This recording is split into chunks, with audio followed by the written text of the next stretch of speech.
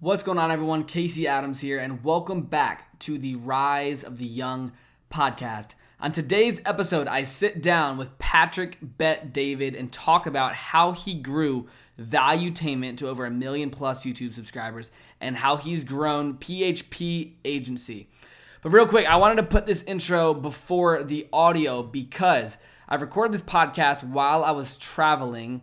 I was actually in a hotel lobby in Los Angeles, and during this podcast, I did it online, and the audio quality is not the best, so I just wanted to send you a fair warning because I did whatever it took to make this happen. I was literally running all over the hotel, thinking I could get a conference room. They didn't have the keys. They couldn't let me get into the conference room, so it would be quiet. So you may hear some background noise on this episode, but just know I made it happen for you guys. I made it happen for all of the Rise of the Young listeners. So that being said, thank you so much for tuning in to the Rise of the Young podcast. Make sure you subscribe. Make sure you share this with a friend. On this episode, we talk about building businesses. We talk about culture. We talk about Huawei and much, much more. So that being said, make sure you tune in. I'll talk to you guys soon.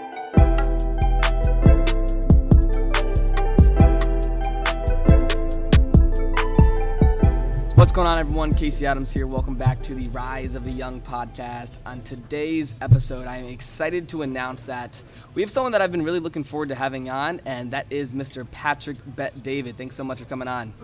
It's good to be on with you, Casey. Yeah, so first off, I know that you've not only put out a lot of content, and I've been seeing you on Instagram and YouTube from Valuetainment for a while now, but to really kick off this podcast, I really want to start by asking you, number one, what do you define as an entrepreneur? Because I know you put out a lot of content to help entrepreneurs, to help them with their business and just everything that they're doing as a independent individual. So I first want you to answer that question to really set the tone for the interview moving forward.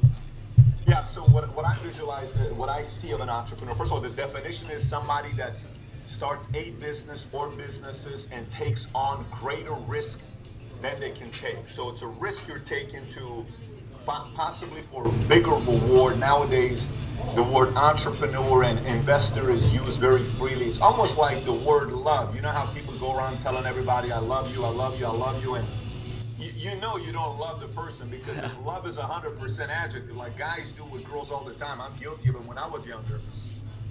But the word entrepreneur is somebody that creates businesses, takes risks, constantly growing, is doing it full time, that pays for their expenses, that's their main source of income that they've built. A person at that level is what I consider an entrepreneur. Got it. And for everyone that may not know Patrick, I know that your platform, Valuetainment, I first want to touch on that before we get into the story of how you've become such a successful entrepreneur. But what would you define Valuetainment as, and when did you start that? That's a good question. So I run a financial firm even till today. We just had our convention 2 weeks ago in Las Vegas. We had nearly 10,000 people Wow. at the Mirage. Our guests were Kobe Bryant, Jordan Peterson, Billy Beane, and President Bush. Wow. Pretty solid event.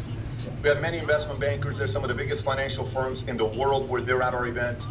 And so professionally, I started an insurance company after leaving Morgan Stanley, Dean Witter, and Transamerica.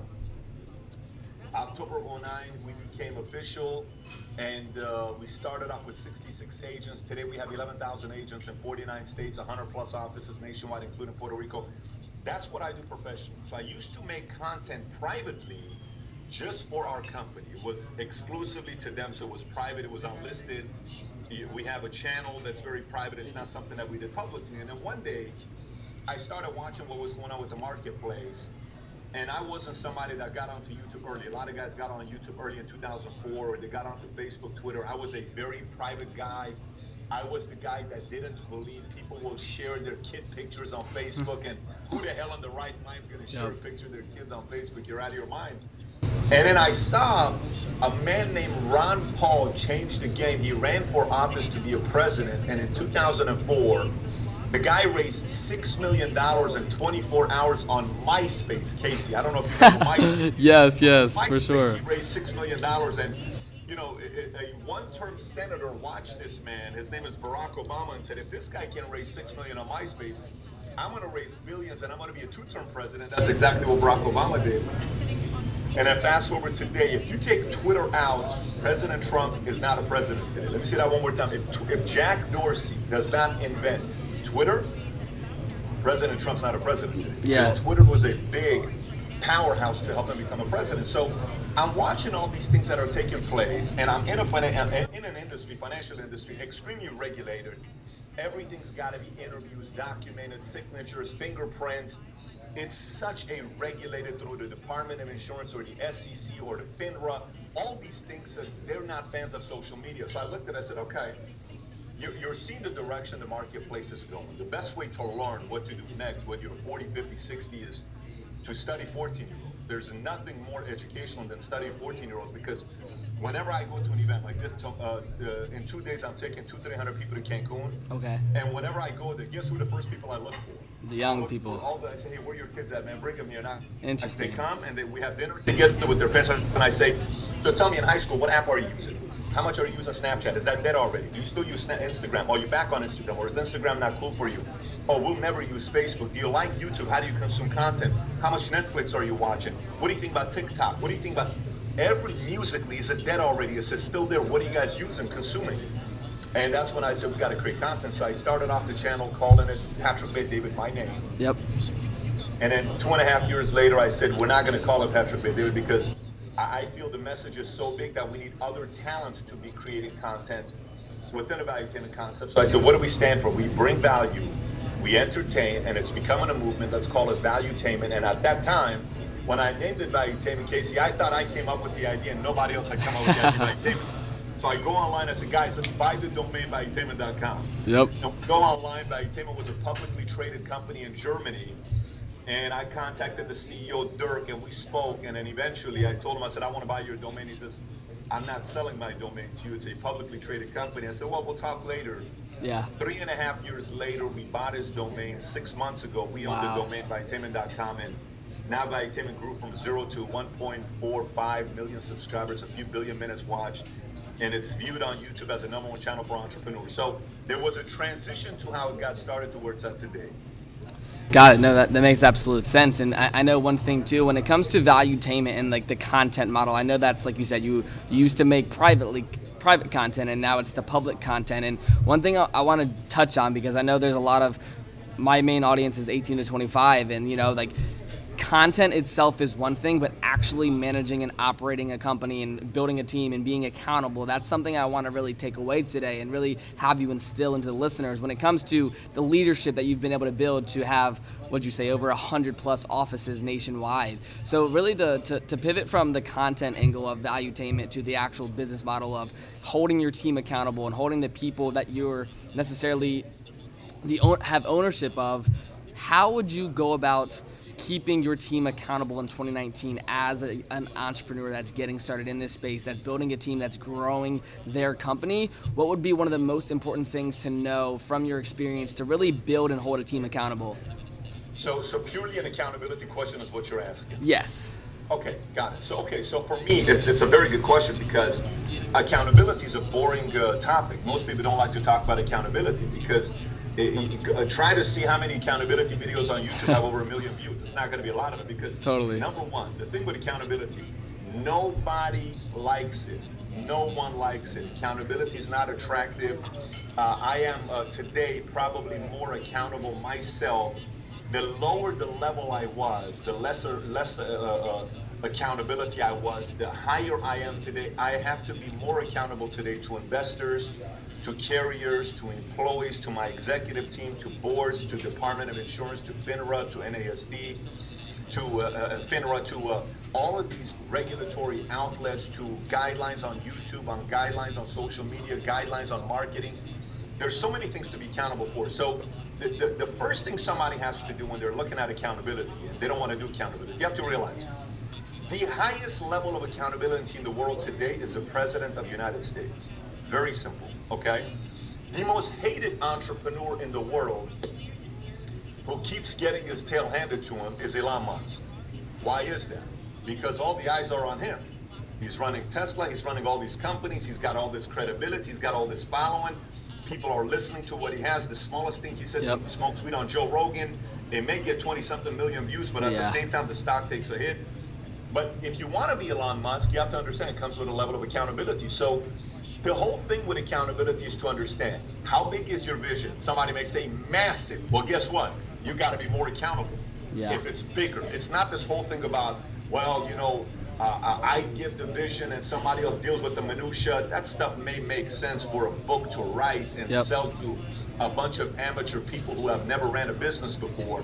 But if you say that to a CEO that's sitting on that's the chairman of the board, having responsibility to investors and shareholders, to say, I just cast a vision and you guys better do the rest, people will laugh at you if you say something like that. So that's the first thing you got to do anytime you want a group or people you're working with to understand the concept is you got to explain what the word accountability means and why there are benefits to being held accountable. So that's the first thing. So Casey, first thing I explained it, okay? Second thing, today, it's all about tools. You have so many tools that you first use that you don't need to buy yet. For example, when we first got started, we used GroupMe as a method of accountability. Then we went to WhatsApp as a method of accountability. Then we invested a few $1 million and we have our own app. Today I'm looking at it right now. Wow. And this app that's been created as a method of accountability allows me to send a message within a 5-mile radius of any office to 100 miles to 200 miles, have this message last an hour, 3 hours, 6 hours, 8 hours, to the point where you got to look at the message or else it's going to disappear. So it creates a certain level of urgency. Got it. And different groups that we have on here. So if I want to communicate to different groups, whether it's a certain leadership level, so that level of accountability, I don't need to communicate. Say you and I are partners and there's 2 other people. Maybe we have a group just for the 4 of us. But say we have 8 executives, then it's the 4 of us plus the 8. Say we have 22 directors, it's the 4 of us and the 8 and the 22 directors combined. Say if I have sales leaders and it's 19 sales leaders, it's these sales leaders. Then if we have sales people, it's these 200 if it's licensed. So you got to create a level of accountability that takes place on that part, right? Like just prior to me sitting down with you, we had a meeting this morning, 8:30. That's to kick off the staff, and all our employees were here. Then we have a meeting with our production team that went for an hour and 15 minutes right before meeting with you to see what happened last week, our numbers last week. We had our biggest subscribership last week, what video did well, what video didn't do well, the new ideas that we came out with good, what do we want to do next, who we're going after next. So that's the accountability with all team members of this department. Then I'm having lunch with a group of people. Then right after you, I'm having a call with my investor at 11:15 my time, and then right after the 11:15 call, I'm having a call with Ticketmaster because I was on DC on Friday, and I looked at multiple different hotels that we're going to do our Vault 2020 conference. So am I going to be using Ticketmaster or Shopify and all this stuff because Ticketmaster may be technical. So everything is all accountability. Yep. And systems and tool you use for it. And what you'll realize is the people that you can lock onto and develop as future leaders of your company or your running mates are typically the ones that are very comfortable being held accountable. And matter of fact, they want to be put into positions of accountability because eventually when you're sitting around saying, I can count on that guy, I can count on her, I can count on them, I can never count on those 7 guys. Yeah, no, absolutely. So the company is built on the backs of the people that can be held accountable. So again, I explain it, then I create systems, then I use tools, and I get the tools to be tighter. I gather data, we look at data, we track data, we drive data. That's what we do.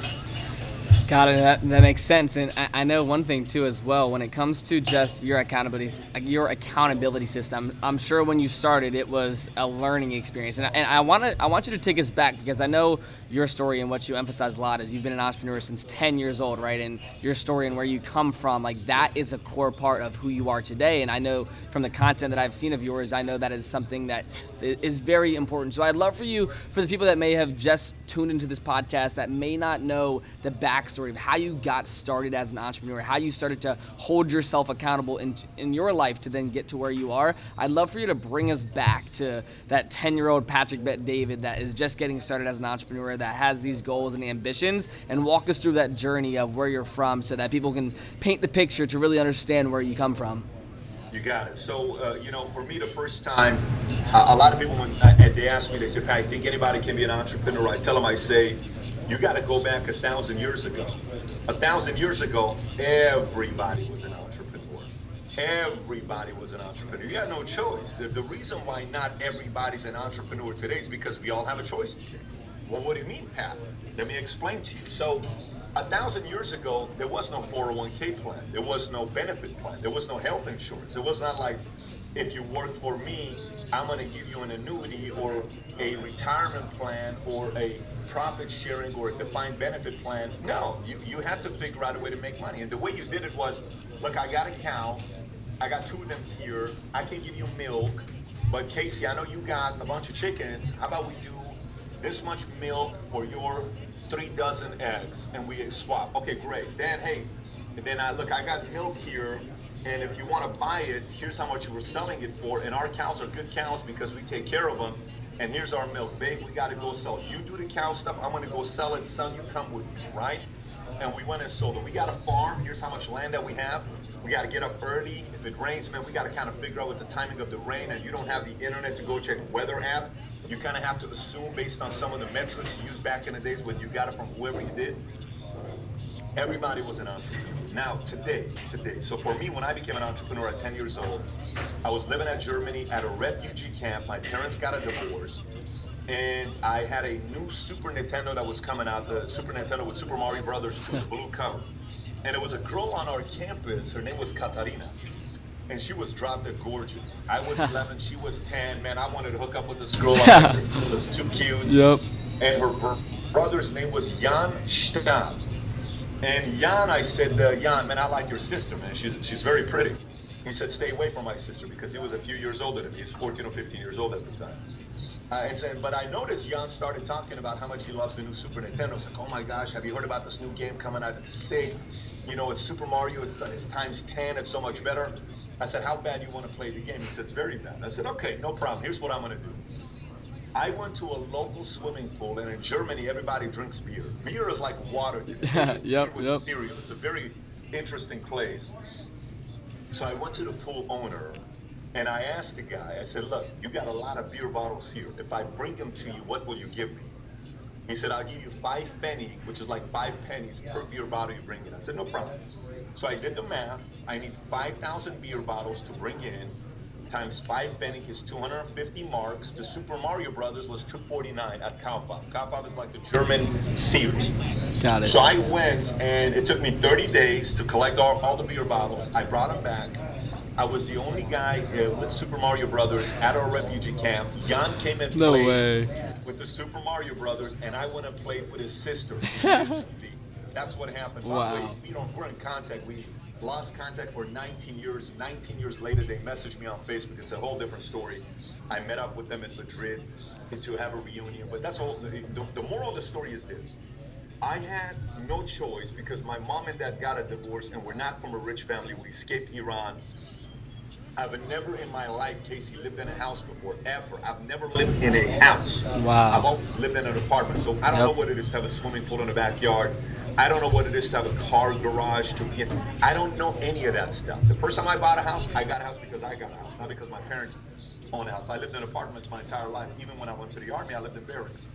So that taught me that if you're clear on what you want, you know, your back's against the wall because your parents don't have any money, you can figure out a way to make money. That entire concept I kept using for the rest of my life till today. Yeah. So the difference today, why so many people are like, well, are entrepreneurs born or are they, you know, can you build them? Is it nurture versus nature? No, it's sometimes you don't have a choice but to go out there and sell. And today, there's a lot of choices. People can go make money, you know, working for somebody. And nowadays, sometimes the better option is to not be an entrepreneur. Today, the better option is to go work for an entrepreneur. Look what the owner of the Clippers did, you know. Steve Ballmer, he's worth $40 billion. He's never been an entrepreneur before as a startup. Mm-hmm. He went and worked for Gates. He made his $40 billion. Then he went and bought the Clippers. So he's more an intrapreneur than an entrepreneur. But the entire idea about entrepreneurship is if your back's against the wall and you have to feed your family, your kids, and yourself, you're going to figure out a way to make money.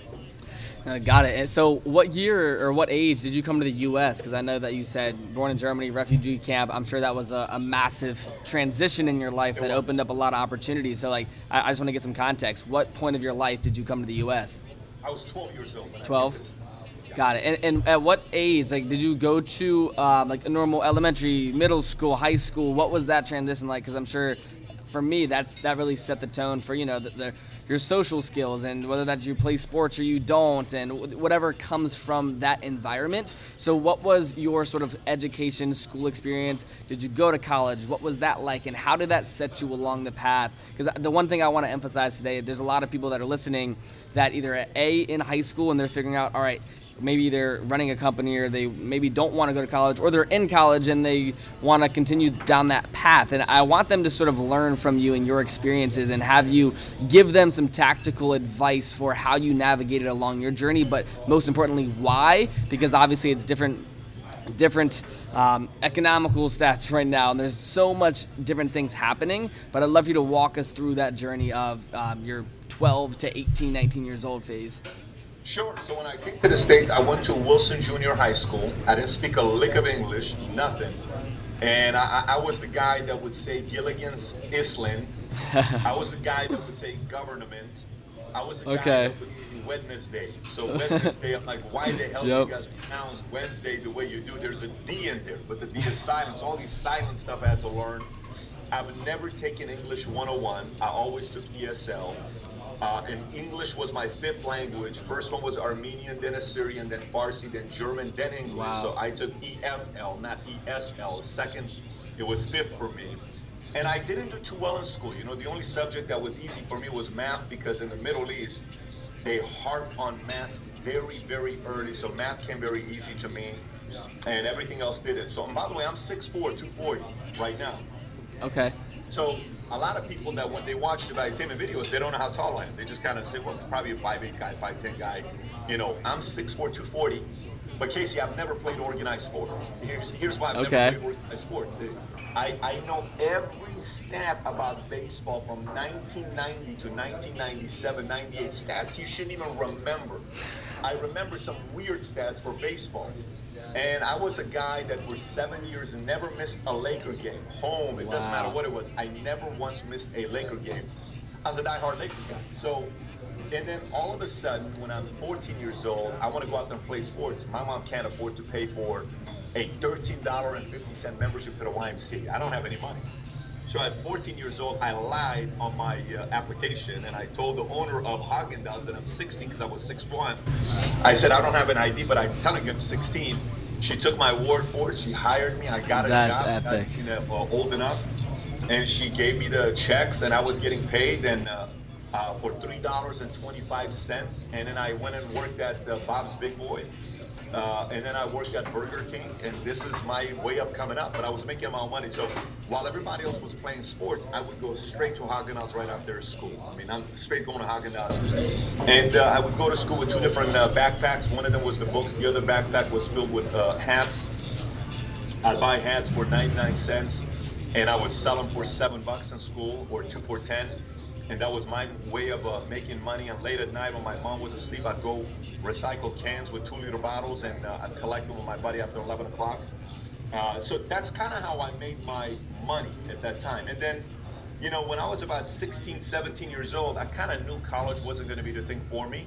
So at 18 years old, I joined the Army, and it completely changed my life. Let me tell you, joining the Army was probably one of the best decisions, if not the best decision I made at that time. And it's not for everybody, but for me it was, because I didn't know what I was going to do next. So when I went into the Army, I learned how to deal with people from Minnesota who have never met an Iranian before. You know, I met people from South Dakota that had never seen a nose like this before, ears like this before. They would say, what the heck?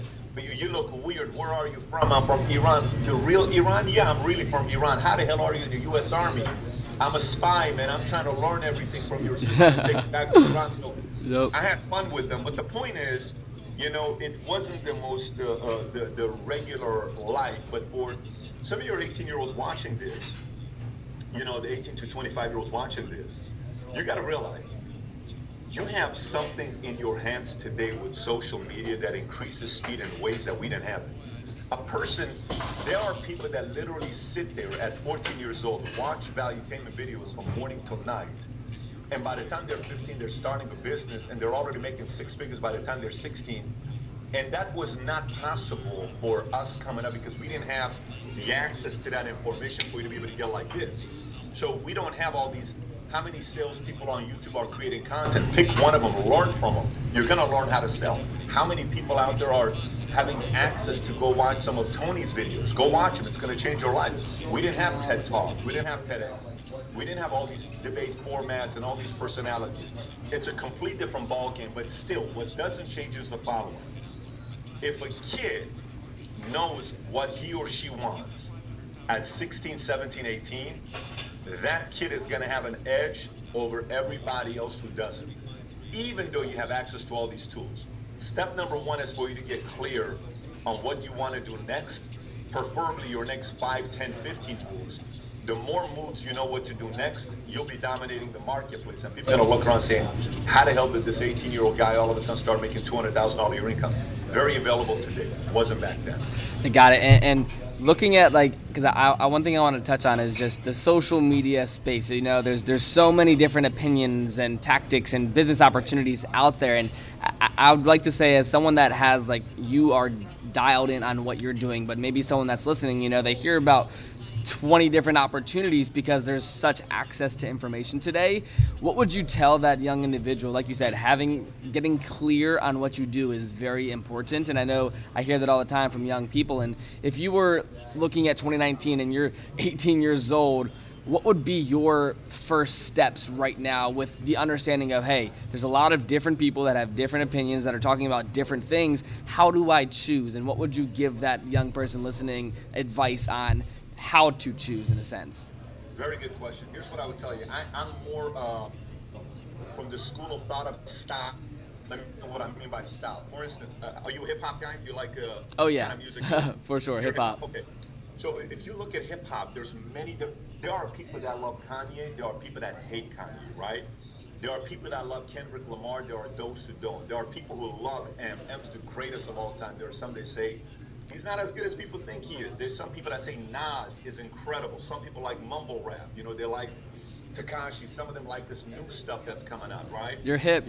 I love it. Right? Some people like Outkast. Some people like different style. But the most important thing, if you want to go and be a rapper and go into the hip hop world, you have to look around and say, I'm sorry, I don't connect with Snoop. I just don't. I don't connect with Snoop. I don't connect with Tekashi. I can't do what Andre 3000 did. I just don't. But I connect with him. Or I connect with Nas. I connect with the storytelling style of this guy. So find a style that you see matches that fits what you would like to do. The same goes with sales. For example, so if you look at a personality on social media, I'll give you names, I'll give you skill sets, and you tell me what you think about. Ready? When you think about who is the best on teaching sales online, who do you think about, Casey? Grant Cardone. Okay. When you think about leadership, what do you think about? Tony Robbins. Okay. When you think about motivation, what do you think about? Gary Vee. When you think about social media, what do you think about? Have you also Gary? Yeah, Gary Vee. Okay, when you think about entrepreneurship, what do you think about? For me, Gary and Valuetainment. I think for you've instilled in me a lot when it comes to entrepreneurship. So but watch what's happening here. Everybody is different, right? That you just mentioned here as you're going through it. Okay. Regardless of it is, the person watching this has to say, I connect to this style, okay? I see more like a Tony. I see more like a Gary. I see more like a whoever. Whatever style fits you, gravitate towards that. And then obsess yourself with everything they're doing. Now, let me give you the other side of it. Here's the second thing I'd be doing. I'd be looking at recruiting peers and running mates. What do I mean by that? Let me explain. So, Casey, I'm looking at your Instagram. You got 221,000 followers. I've interviewed over 100 entrepreneurs. CEO, Build Your Empire. Build Your Empire's got 1.5 million followers on Instagram, right? Let's look at the content you're putting up there. Okay, so you got some stuff that's going on with Build Your Empire. These things range between a couple thousand likes to 10, 20,000 likes. You're getting commentary and partner at Modi app that you have there as well. You're a partner with, great. And then you got a few things that's going on there, right? So if I'm looking at this, and I look at Casey, I would want to recruit you. Casey, how old are you right now? I'm 19. Okay, you would be an ideal person for me to recruit as a peer or to get in your circle. If I'm an 18-year-old, I'd be like, listen, man, how can I get closer to Casey? Okay? If your style matches what I want to do, but I'm recruiting at that age. I spoke at Texas A&M. Very interesting story. Let me see if I got this. Okay, let me show you this. Yep. I spoke at Texas A&M, and I met this guy, Ryan something. Ryan, let me see his name. I got to give you his name. I'll give you his name here in a second. For sure. Ryan Drapella. Okay, I'm speaking at Texas A&M, and they invited me to speak to their entrepreneurship program. Okay, this was 3 years ago. So I went. I spoke. It was great. Very impressed with the group. These are guys that are hungry. It's a big school, well-known school. And I said, so Ryan, what do you do? He says, I make these clipboards. I said, cool. How well do you do? Well, part-time, I made 60 grand last year. 18 years old. I said, that's great. I said, so what's next for you? So we spend a couple hours drawing out a strategy session for Ryan, right? Yep. The entire game plan with Ryan's strategy was for him to recruit running mates.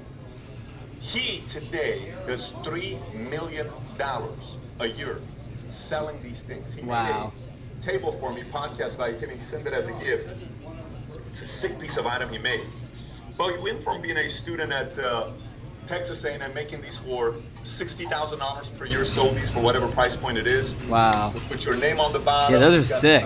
Logo on the back. You put Valuetainment up here. Wow. Pretty nice thing that he does, right? Yep. He did $3 million last year. Now watch this.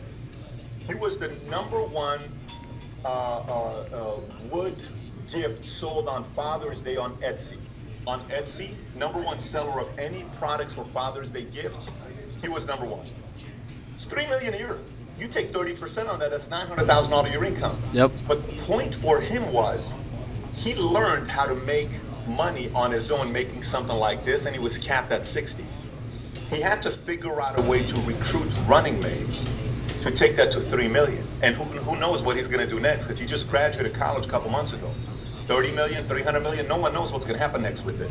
So going back to what you're asking, number one, find somebody's style that fits you, where you say, I can be like him, I can be like her, I can be like them. Two, be obsessed about putting a team together. Obsessed about recruiting a team together. The right team, the right style combined together, limitless. There's no limit to how big you can do it. Got it. And one thing I love that, by the way, and I want to jump back to what we started on in terms of you had an event recently, 10,000 people, Kobe Bryant, all these amazing people, and something that I've been doing for the past 2 years is having different masterminds, and we just had an event, and next one we'll have Rob Dyrdek and a bunch of cool people there, but I personally want to learn from people that are having events and creating experiences, because I know there's an art to it. So I personally want to ask you, when you're having an event with such a amount of people, 10,000 people, with some of the most amazing speakers, what is your mindset going into that, and how do you orchestrate such an experience that people remember, that's impactful, but most importantly, people learn from the people that are there in a compelling way? I would just love to know your structure when having events and how you do it so well. So I'll give you two different events. One is the event that I told you about is the company I run. That's financial services insurance. So a big part of that is what we do very well behind closed doors, which helps a company grow. And we're the fastest growing insurance marketing organization in America today. We went from selling 50 policies a month to we'll sell 7,000 insurance policies this month. Wow. The biggest company for not being owned by anybody. For instance, New York Life is owned. Some of these companies are owned. This is private. I own majority with De La Hoya and a few other guys.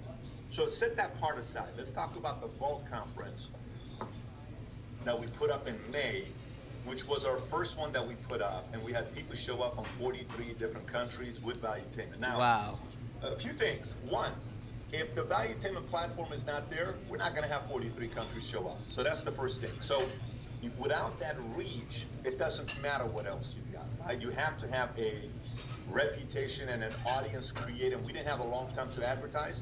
We had 2 months to drive it, and I've never done, we're not an ad company. Like, our YouTube channel, we don't sell products. If you go on YouTube, you just consume the content. I'm not saying buy this program for $3,000. It's not our MO. I run a business. I don't need the money. I'm just creating the content because I'm playing long term with the media company I'm building. But the Vault conference we did because guys wanted to get together for 3-4 days. The one part that I will tell you, Casey, is a person asked me the other day saying, Pat, I'm 20 years old. How do I get 40-year-olds to respect me? Let me ask that one more time. I'm 20 years old. How do I get 40-year-olds to listen to me? I said, I got a question for you, 20-year-old. He says, what's that? I said, you ever met an 8-year-old kid that is better at piano than you? He says, of course. I said, when it comes onto the topic of piano, when you as a 20-year-old talks to the 8-year-old, who's the teacher, who's the student? He said, the 8-year-old is the teacher, the 20-year-old is a student. I said, no one cares about age. Everybody cares about who has the most value to offer on a topic. So, Casey, one, pick a topic that you're passionate about and you can learn a lot about and you know a lot about. And go deeper and deeper and deeper and deeper and deeper on that one topic. Too often, people go this way. I know a lot about 50 topics. No one gives a shit. Right?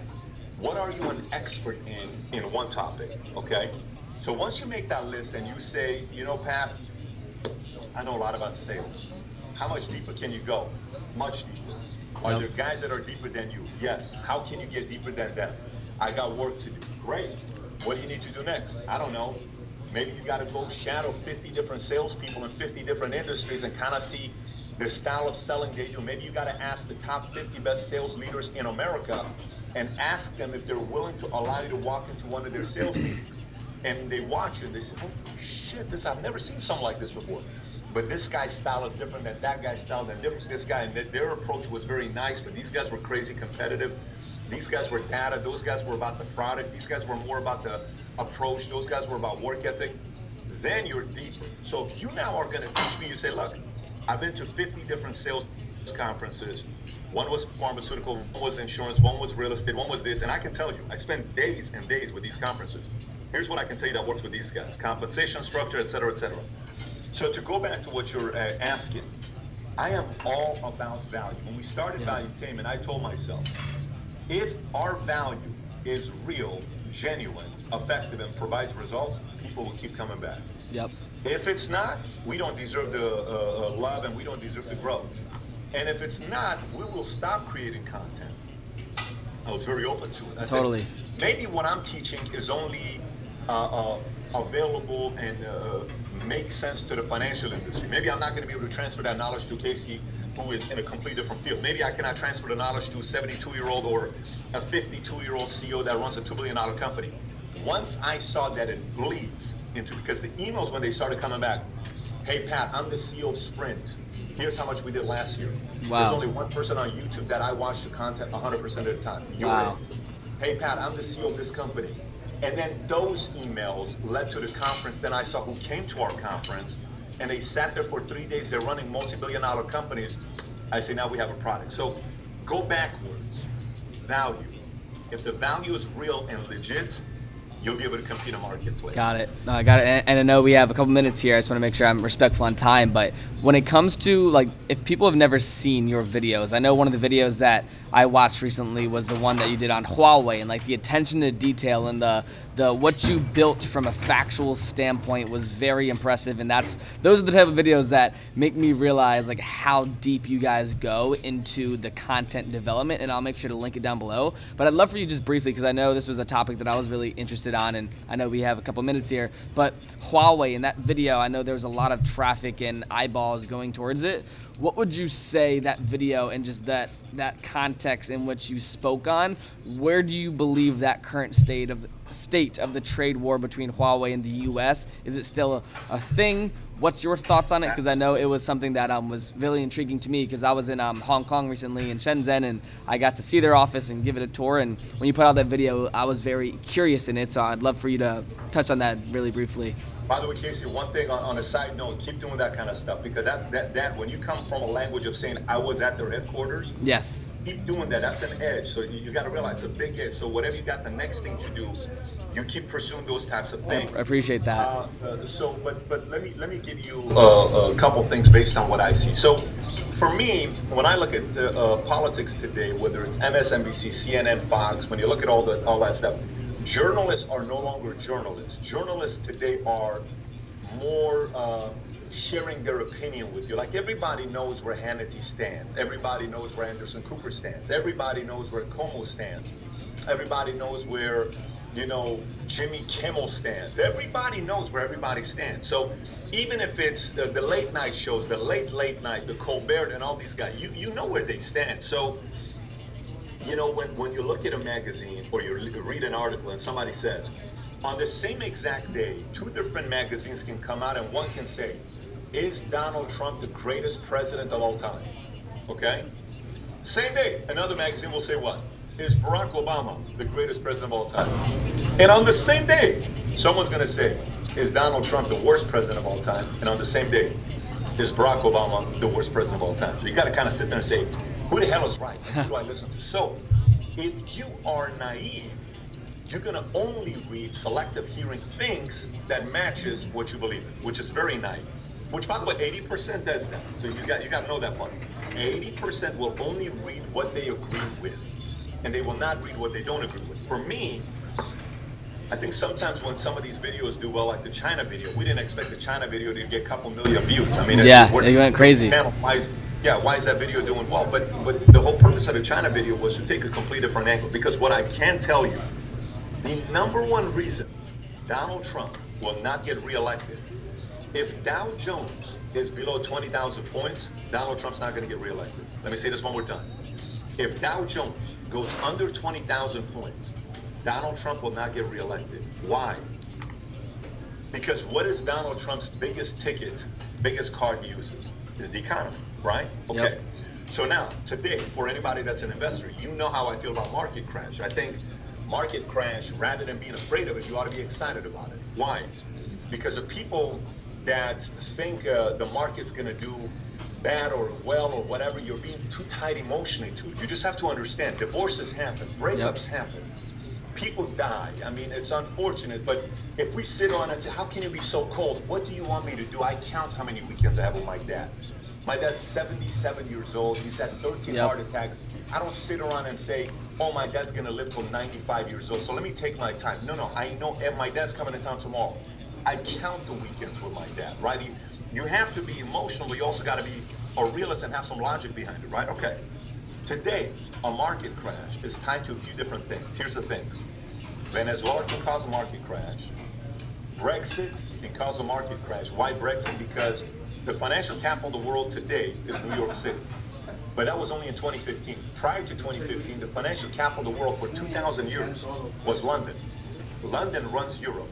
And if Brexit, Britain takes away from EU and out of the 28 nations, UK says, I'm gone, changes everything. And this new guy that got elected, Boris Johnson, is saying, no ifs, no buts, we're leaving October 31st, meaning it's going to happen. That means he's going to do Brexit October 31st. When that does happen, market's going to be affected by it because the number 2 city in the world, financial capital of the world, is London. So we have to know. Venezuela has an impact on market crash. Brexit has a market effect on market crash. And the last one is China. Look at the protesting taking place in airports in China right now. Yeah, in Hong Kong. It's insane. It's absolutely scary when you look at it. These guys are showing the American flag in the protesting, meaning let's already settle, right? Let's already figure out a way to negotiate with U.S. And the part that most of us Americans don't realize is China doesn't have free press. What do I mean by free press? Like, for instance, in America, you can go say anything you want about President Obama, Bush, or Trump, and as long as you're not making life threats, you can stay on YouTube. Normally, as long as it's not like the racist comments, so you can stay on YouTube. Meaning, America allows you to say what you want to say about some of these people. You cannot in China. So if China doesn't come to America and negotiate these tariffs, something's going to happen to China and U.S. And when that does, those 3 components, Venezuela, Brexit, China, can cause the market to go below 15,000 and if it below 20,000, and if it does, Trump's likelihood of getting reelected gets very small. No, I really appreciate the insight because I know that video it went crazy. I was seeing it all over, so I definitely appreciate the insight. And for everyone listening, if you haven't seen that video, I'll make sure to link it down below so that you can get some more context into what Patrick was referring to, because I know it really caught my attention. And as someone that was there in Hong Kong and saw the protests, it's very intriguing, because I know for someone like myself that's 19, just understanding everything you're talking about, you make it very practical and easy to understand, and I really appreciate that, because that video really gave me context into what they're doing over there. But really, just to wrap it up, I know we have 2 minutes here before we have to take a call. Where is the number one place that people can learn more about you, watch valuetainment content, and where can they connect with you? Because I know social media, there's so much going on. Where's the place that people can go to? Yeah, I mean, you go on YouTube, you type in valuetainment, that's the number one place to go consume content. Yep. But on Instagram and Twitter, I will generally be able to respond back on those two platforms. Got it. Whether it's Twitter and Instagram, both of them is just my name, Patrick Bet-David. Got it. And Patrick, real quick, just to wrap it up, I know that you're a huge advocate in education and learning, and right behind you, you have your bookshelves. For someone that's 18, 19 years old that's listening today, just to wrap it up, if you had to give them one book to check out today that's maybe not one of the books that you hear often, like Think and Grow Rich and How to Win Friends and Influence People, what would be one of the books that would be more so something you'd want someone to check out that may not be one of these pop books that you hear a lot? Blue Ocean Strategy. I think Blue Ocean, and the reason why I tell you Blue Ocean Strategy is because the internet is so noisy today. You got to figure out a way to differentiate yourself. And this book sold nearly 5 million copies, and it gives you the formula on how you see everybody's chasing after the same thing. How can you differentiate yourself and be unique than everybody else? So Blue Ocean Strategy, highly recommend. Got it. I'll make sure to pick that one up as well. I have not checked it out. So, Patrick, just really to wrap it up, man, I just want to say thank you so much for hopping on the Rise Young podcast. I know this was something that a lot of my audience was wanting to make happen for a while, so I really appreciate it, Patrick. Thanks so much. Good job with me. I really enjoyed it. Great interview. Thank you. Thanks so much, Patrick. Talk to you soon. Got it, buddy. Yep. Take care. Bye.